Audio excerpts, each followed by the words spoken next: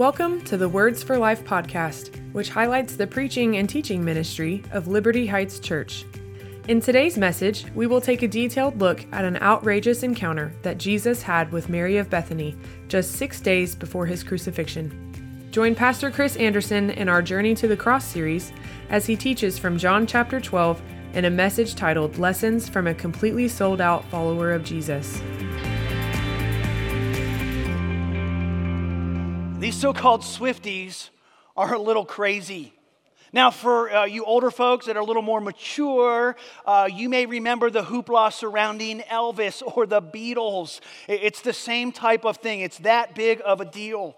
This past week, there was actually an Instagram page that tracked the private jet, the tail number of the private jet of the plane that flew Taylor Swift from her last concert venue in Tokyo all the way to Las Vegas for the Super Bowl. And women all over the world watched with bated breath as to whether or not she was going to get to the Super Bowl on time. In fact, the NFL has done a good job of cashing in on her, and we got to see her many times throughout the broadcast. And whether it's Taylor Swift, whether it's the Beatles, whether it's the Elvis, maybe it was the Rolling Stones for you, you don't have to look very hard to see the crazy things that people will do to show their affection for their heroes. It's as if they lose all sense of time and place. The object of their affection becomes the only thing that they are focused on. Nothing else matters, and it leaves the rest of us scratching our head and wonder as to what is going on. Well, turn with me this morning. We're going to take a hard right into John chapter 12, and we're going to see something that was so over the top. It was this Jesus follower did something that was so crazy, so nuts, that it left everybody in the room scratching their heads as to what in the world was happening. It was that audacious. While you're turning to John chapter 12, let me remind you where we're at in our series, Journey to the Cross. You may remember a couple weeks ago, it was in Luke chapter 9, and so that's where all the Gospels line up. We're looking from that point forward when Jesus said it says he set his face toward Jerusalem. It was at that moment that he had this singular focus, that it was the march to the cross. And so we are exploring some of the encounters that he had along the way. Now, he has already made the journey all the way up from the Sea of Galilee all the way down to Jericho. That's about a 90-mile walk. And so that would be the equivalent of walking from here to Columbus. And the last 2 weeks we encountered him in Jericho, first with Bartimaeus and then with Zacchaeus. And now in today's, where the story is set today, he has already traveled about 15 miles. He's climbed uphill towards Jerusalem, towards the city, the big city. And he's gotten all the way to Jerusalem, to the outer wall, to the little village of Bethany that sits just outside the gate of Jerusalem. And that's where we find ourselves, in this village of Bethany in John chapter 12, as I read verses 1 through 8. It says, 6 days before the Passover, Jesus therefore came to Bethany where Lazarus was, whom Jesus had raised from the dead. So they gave a dinner for him there. Martha served, and Lazarus was one of those reclining with Jesus at the table. Mary therefore took a pound of expensive ointment made from pure nard and anointed the feet of Jesus and wiped his feet with her hair. The house was filled with the fragrance of the perfume. But Judas Iscariot, one of his disciples, who he was about to betray him, said this, "Why was this ointment not sold for 300 denarii and given to the poor?" He said this not because he cared about the poor, but because he was a thief. Having charge of the money bag, he could help himself to what was into it. Verse 7, Jesus said, "Leave her alone, so that she may keep it for the day of my burial. For the poor you will always have with me, but you do not always have me." Let me set the stage real quickly. Lazarus and Mary and Martha were siblings. And somehow they had become close friends with Jesus. We don't know how they met. Perhaps it was at the temple over the years. Perhaps their families knew each other. But they had become, even though they were from different areas in Israel, they were friends somehow.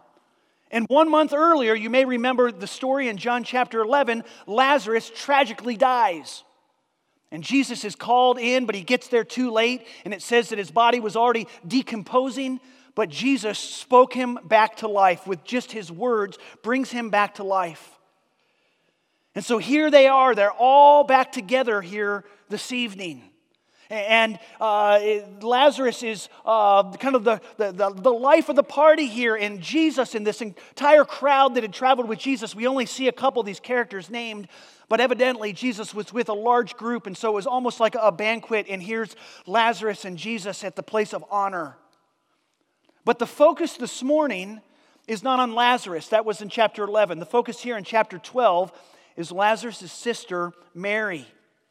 And culturally speaking, she begins to act like an unhinged fanatic, a Swiftie, if you will, who lost her ever-loving mind. And so to show you that I am culturally relevant this morning, that I'm still kind of cool, we're going to call this message Swifties for Jesus. Amen? And here we are, the Gospel of John. God in His sovereignty, for some reason, has chosen to include this.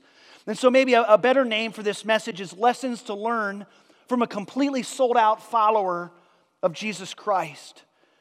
And so this ancient Swiftie, Mary of Bethany, is her name this morning. She'll be our focus. And the very first thing that I want you to see, the very first thing that jumps off the page at me is this lesson to be willing to sacrifice everything. Be willing to sacrifice everything. Look back at verse 3 again. Mary therefore took a pound of expensive ointment made from this pure nard and anointed the feet of Jesus and wiped his feet with her hair. And the house was filled with the fragrance of the perfume. I love how the Apostle John vividly recalls the fragrance of this perfume.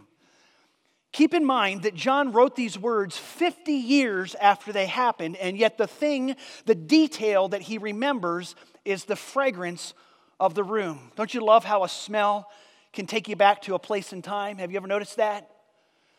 For me, I'm not really a coffee guy. I'm probably one of the few guys in the room this morning that does not appreciate a good cup of coffee. Okay, they say it's an acquired taste. I don't know why you would want to acquire that taste. It's bitter. It's terrible. When we travel to Guatemala, we travel to the highlands of Lake Atitlan. It's this area up in the mountains, and it's where they grow some of the best coffee for the entire world. And you can walk right outside your hotel, and you can pick the beans, and they roast them there locally. And they say, this is the greatest cup of coffee. You've got to try it. And I sip it, and it tastes like the same crap back here in America. I hate coffee. I hate the taste of coffee. But I'm weird in that I love the smell of coffee. Because it takes me back to a place in time. When I smell coffee, it takes me back to my grandma and grandpa's house. And growing up, when I was little, I would wake up to the sound of bacon sizzling on the stove and coffee, fresh coffee being brewed. And my grandma and grandpa would pour it in these little white saucers. Now, I thought this was normal. I later found out this was weird, but they put it in these little white saucers to cool it down so they could drink it more quickly, and then they would drink it out of these little cups. And so I hate the taste of coffee, but I love the smell because it takes me back to this place in time, these wonderful memories with my grandma and grandpa. And here in John chapter 12, this minute little detail helps cement the memory of this event into John's mind to where he can recall it 50 years later. He can recall the potency of this perfume, the extraordinary amount that had been used that evening. Now, John, in this verse 3, describes this word as both ointment and perfume.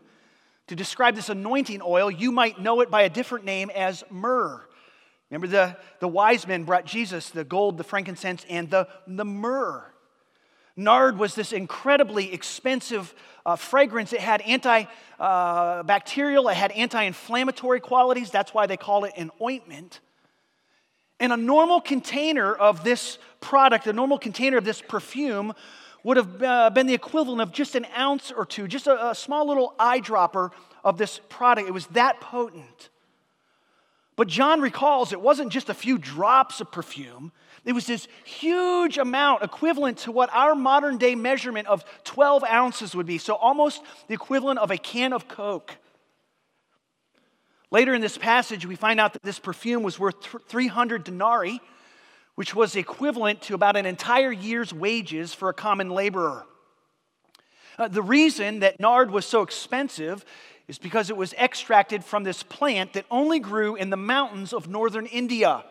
And the process to extract this oil from the plant was a delicate process. It was hard to do. It was hard to transport it then and to the rest of the trade routes and to the rest of the known world. So it was very expensive. In fact, the only way that Mary probably could have owned something of this incredible value was that it was a precious family heirloom, perhaps passed down from a grandmother or a great-grandmother.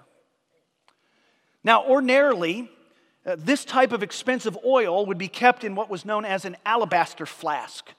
It would have been marble that was carved, Egyptian marble. The flask itself would have been very valuable. It would have had a very long neck on it with a narrow opening at the top so that if it spilled, only a few ounces would come out. And so in this case, evidently, Mary wasn't content to pour out just a few drops, and so she probably would have broken the flask off of this, the neck off this flask, rendering it valueless, so that she could pour out the entire 12 ounces onto the feet of Jesus. You say, well, Chris, why are you sharing all of this detail about this little flask of oil? Here's why it's so significant. Here's why it's so significant as to what she was doing. She took the thing that was most precious to her, the most valuable thing that she owned, that she could find in her possession, and she poured it all out at the feet of Jesus.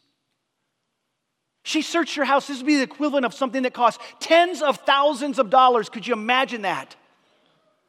The thing of greatest value to her. And she poured it all out, never to be used again, at the feet of Jesus. This week I was thinking, what would have compelled her to do this? And I wrestled with this question, and I spent a lot of time looking at commentaries and reading what other people had said about this. Was it because that Jesus had brought her brother back to life? Was this her way of thanking Jesus? And in some ways, that's probably some of the emotion that she was feeling in the moment. She was incredibly thankful. She was incredibly grateful that she could spend this extra time with her brother. But I think the real motivation is that she had come to a place where she was completely convinced that Jesus Christ was the Son of God and worthy of her worship. You know, the reason that John wrote the gospel account, we already had Matthew, Mark, and Luke, and the reason why 50 years later he comes along and writes the Gospel of John was to defend the divinity of Jesus. There was a well-known heretic that had come along about 40 or 50 years after Jesus. His name was Cerinthus. And Cerinthus was this Gnostic Jew that said Jesus, he couldn't deny the existence of Jesus. There had been eyewitnesses to what had happened. But he said Jesus wasn't the Son of God, that yes, in fact, the Spirit of God had come and settled on Jesus at the baptism, but that Spirit, at the very least, left him prior to his crucifixion. And so it was total heresy, and so John is writing the entire Gospel of John to battle that thought that Jesus was, in fact, the Son of God. That's why he starts out with John chapter 1, verse 1, with those powerful words, "In the beginning was the Word." What was the Word? Jesus was the Word made flesh. In the beginning was the Word, and the Word was with God, and the Word was God.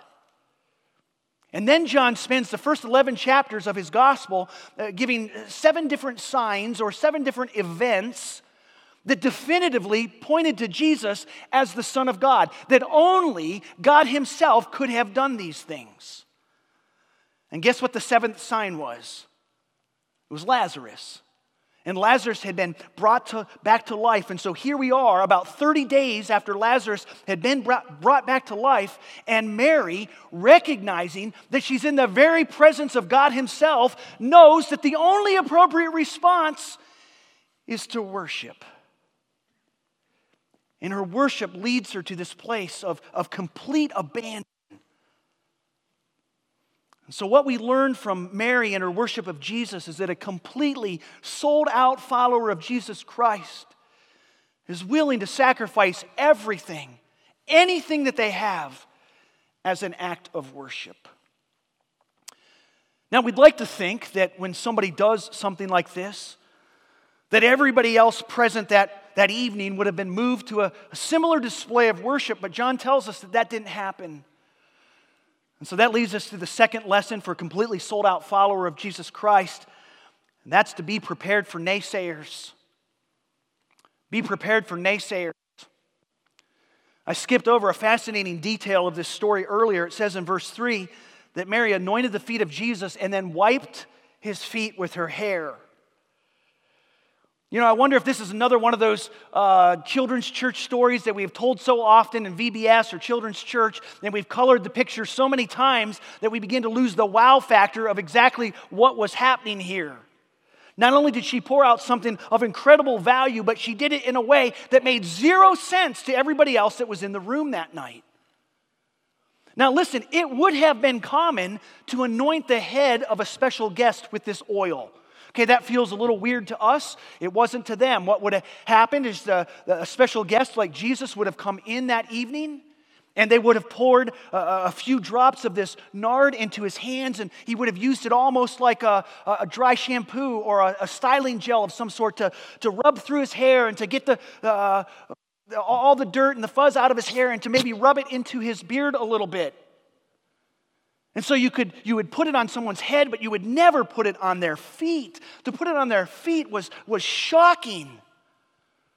And don't forget, Jesus had just walked 15 miles up the side of a mountain in his sandals, okay? His feet were probably nasty. Now, they had already been washed undoubtedly, but only a servant would touch someone's dirty feet. And then John says, not only does she pour this oil out on his feet, but then she rubs it around with her hair. Listen, guys, this is weird even back then. Okay, we read it and we just think it's kind of normal because we've heard the story so many times. I'm telling you, it was weird. Jewish women did not do this. Their hair was a prized possession. They never went out in public. They never let men see them with their hair down or uncovered. Their hair represented their glory or their self-worth. It was part of their identity that they lived hidden, that they did not let it out for other people to see. It was a very intimate thing to let your hair down. You protected your hair fiercely. And so to take your hair, which represented your self-worth, and to not only let it down freely, but to let it touch someone else's feet, their stinky, gnarly, nasty feet. It was a humiliating thing to do. And the fact that Mary was willing to do this at a meal in the presence of others communicates volumes about her elevated regard for Jesus.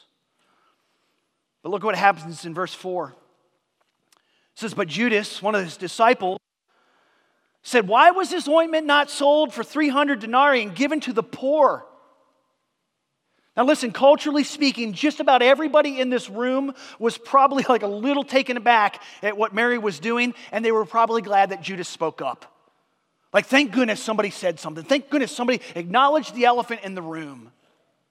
In fact, these are the first words that Judas recorded of Judas in all of the Gospels.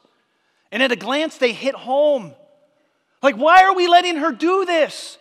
Think about all the little children we could feed with this money. And he speaks in a very condescending tone.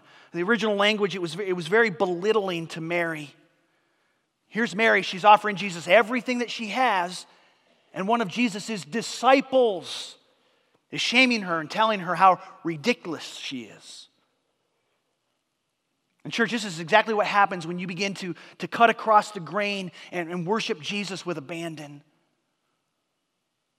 Listen, at best, people are going to tell you you're crazy.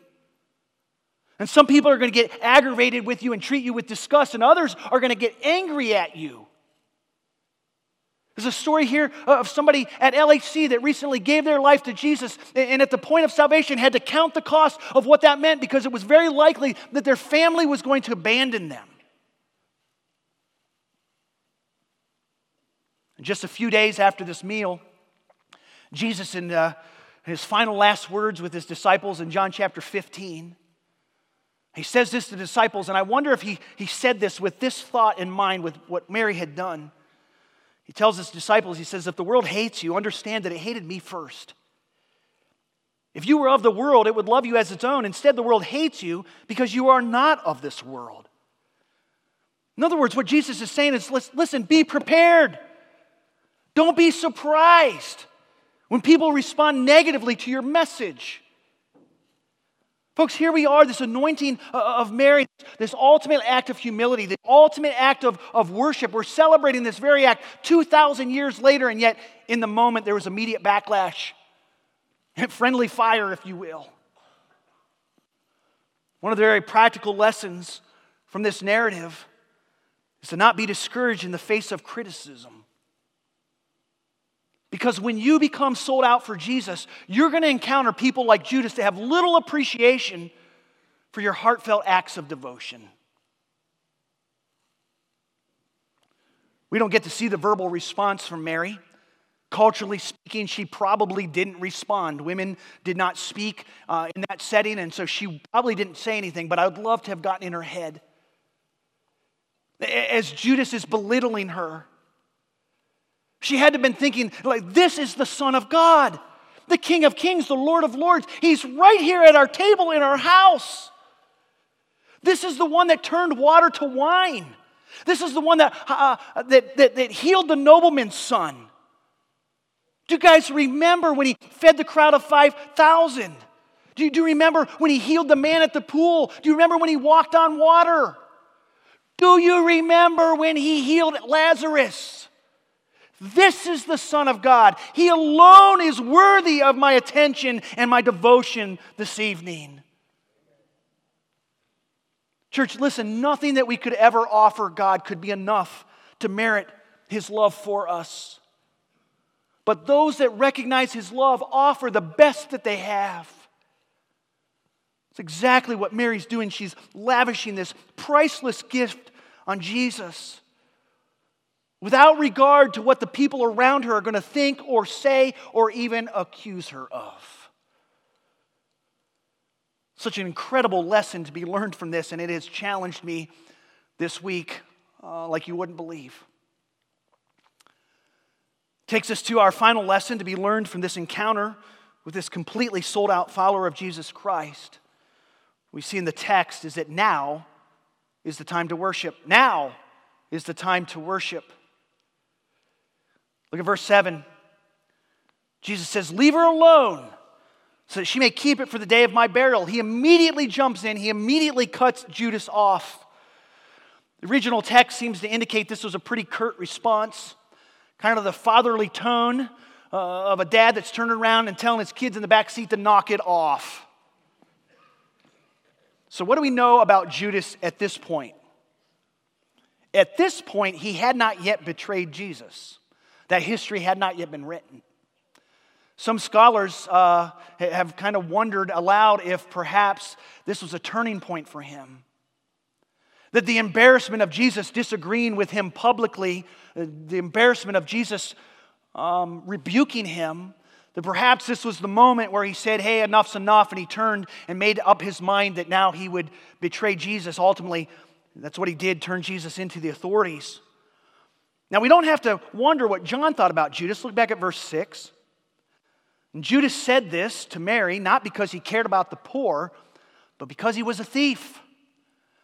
I love looking at the original language. I know sometimes you guys get sick of hearing me talk about it, but it's so fun to look back at these words. And the word thief in the original Greek was klepto.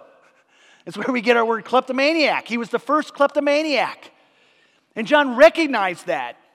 John said, listen, he had ulterior motives right from the very get-go. But Jesus sees right into Judas's heart, and he leaps to Mary's defense. Look back at verses 7 and 8.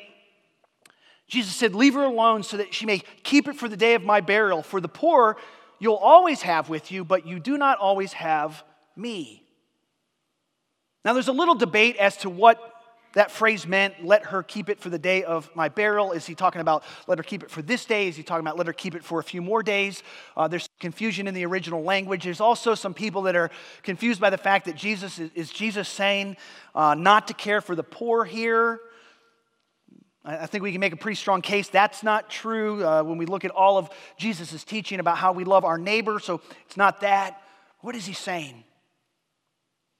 But if you pull back, what Jesus, I think, is saying is he's affirming this act of worship by Mary of Bethany. He's graciously accepting this anointing, which to everybody in the room would have been strange at best and wasteful at worst. And he's giving this act of worship some level of theological significance. She had no idea that hundreds and thousands of years later, not hundreds of thousands, but thousands of years later, we would be looking at this and modeling things in our life after this. But in the moment, he rushes to her defense. And it's as if he's saying, listen, don't wait to see what I'm going to do for you in the future. Don't hold back for some time when I may bless you later. The time now is to worship. I noticed something fascinating about Mary of Bethany this week. She seems to be one of the few people that's hanging out with Jesus at this point that seems to understand the resurrection, the truth of the resurrection. See, Mary had listened to Jesus talk about his death, burial, and resurrection. He had talked about it many times, albeit cryptically. But she would have heard that, and she's beginning to understand it when Jesus said at the tomb, at Lazarus' tomb, when he said, I am the resurrection and the life. And all of a sudden, a light goes off somewhere in Mary's soul. She understood that Jesus, the perfect Lamb of God, would die for the sins of the world. She understood that he would be buried, but she also understood that death would not hold him. And she was convinced, maybe more than anybody else in the room that day, that Jesus would rise again. A commentator this week pointed out, I'm just absolutely fascinated by this, you won't find Mary of Bethany at the cross or at the tomb. Find several other Marys, Mary the mother of Jesus, Mary Magdalene, but you don't find Mary of Bethany at the cross or at the tomb, and it wasn't because of fear, and it wasn't because of despair. You see, she had no need to be at either place because she was already standing on resurrection ground. She knew there wasn't going to be a decomposed body. She knew there was going to be no need for this fragrance to drench this corpse in a few days. She knew that Jesus had already declared that he was the resurrection and the life, that he would in fact rise again. So Jesus now is affirming the timing of her gift, that now is the time to worship. That even as the rest of the world is falling down around us, even as the poor continue to need help, we should first stop to worship. He's not saying it's either or. He's saying that it first has to start with worship, and then everything that we do flows from there. And so, church, here we are 2,000 years later. The events of this particular evening are inextricably tied to the final days of Jesus before the cross. And now we don't worship Mary of Bethany, but there are lessons to be drawn from her encounter. And honestly, I've told you this before. I said, as pastors, we have to wrestle with this thing all week. You only have to wrestle with it for about 30 minutes. But here's some of the things that I have been wrestling with this week. This lesson that Mary held nothing back as she worshiped.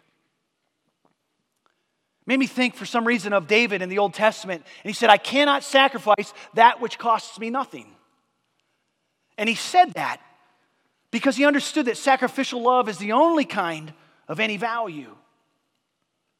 And so Mary searched for the thing of great value and poured it out completely at the feet of Jesus. And so that's one of the questions to wrestle with this morning. Does the offering that you bring give evidence of sacrificial love? Does the offering that you bring give evidence of sacrificial love? Or do we hold back just a little bit of our time, our talents, and our treasures, content to give Jesus just enough to keep him happy?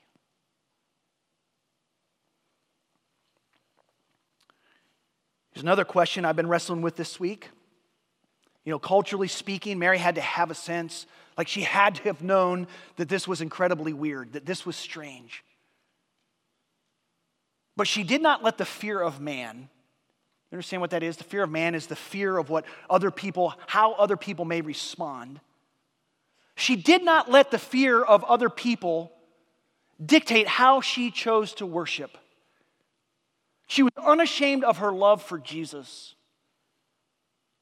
And so, friends, this morning, do you serve Him? Do you talk about Him? Do you tell others about what He has done in your life? Do you do that without abandon? Do you do that without care of what other people are going to say about you or think about you or even accuse you of? Or have you let their anticipated response shape how you believe, shape how you worship? And finally this, are you just going through the motions with no real thought of what it even means to live a life of worship? Is your only act of worship reserved to what takes place here on a Sunday morning during this 1 hour on the Sundays that you just happen to be here? Or does the testimony of your life give evidence that you are a completely sold out follower of Jesus Christ like Mary of Bethany? Or does the evidence paint a different picture? That's what I want you to wrestle with this morning. I'm going to ask you to bow your heads.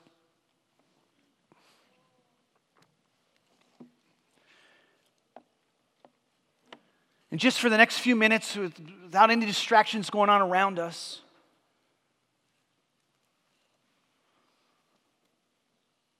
to wrestle with some of these things. Like we look at the life of Mary. In some ways, sometimes I think it's so detached from our reality that we just think, yeah, that's cute, that's a neat story, save that for our kids. But John included this in his gospel, the inspiration of the Holy Spirit with a purpose, with a specific reason, and that is for you today.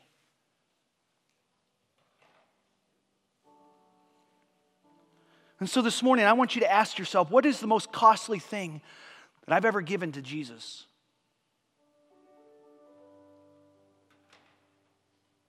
You know, as you wrestle with that question, you may be surprised to learn that it has nothing to do with finances.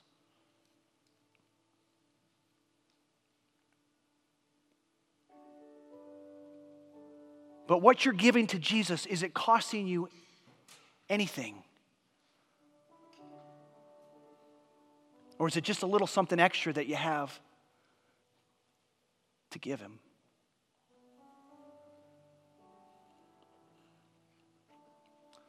The other thing that I've been repenting of this week is how I have let the fear of man, the fear of what other people may think, and I've allowed that to shape some of my behavior. And so maybe this morning there in the quietness of your seat, you can repent of that. You can ask God to give you the boldness once again to share about Jesus, to tell others about the incredible miracle He's done in your life. And to do so without fear of what they're going to say or think or accuse you of.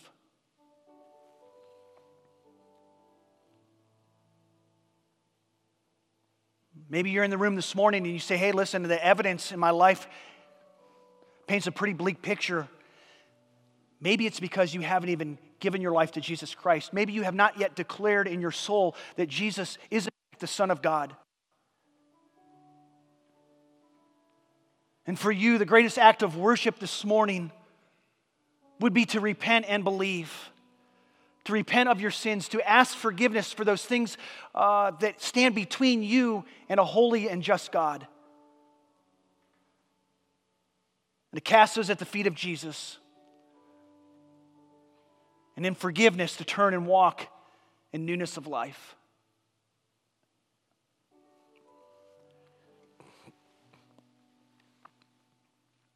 Our Heavenly Father, I'm so grateful that you've chosen to include this story about Mary of Bethany in Scripture. I'm so grateful that we've been able to peel back the layers a little bit this morning and to look at it and see the significance of what she had done. And God, I pray that we would walk out of here this morning not thinking that that was a cute little story, that was kind of neat what Mary had done. But we would walk out of here convicted, that we would walk out of here changed. And that tomorrow, as we encounter our friends and family and our coworkers, that people would look at us and notice something different. Because tomorrow, God, I pray that we'll look more like Jesus than we do today. God, I pray for those in the room this morning that are living outside a relationship with you. God, I'm grateful for the testimony week after week after week after week, how people are giving their lives to Jesus during this time in our service. And so I pray this morning, God, that you would draw the hearts of those in the room that are living outside of a relationship with you, that you would draw them to yourself, that God, today they would repent and believe.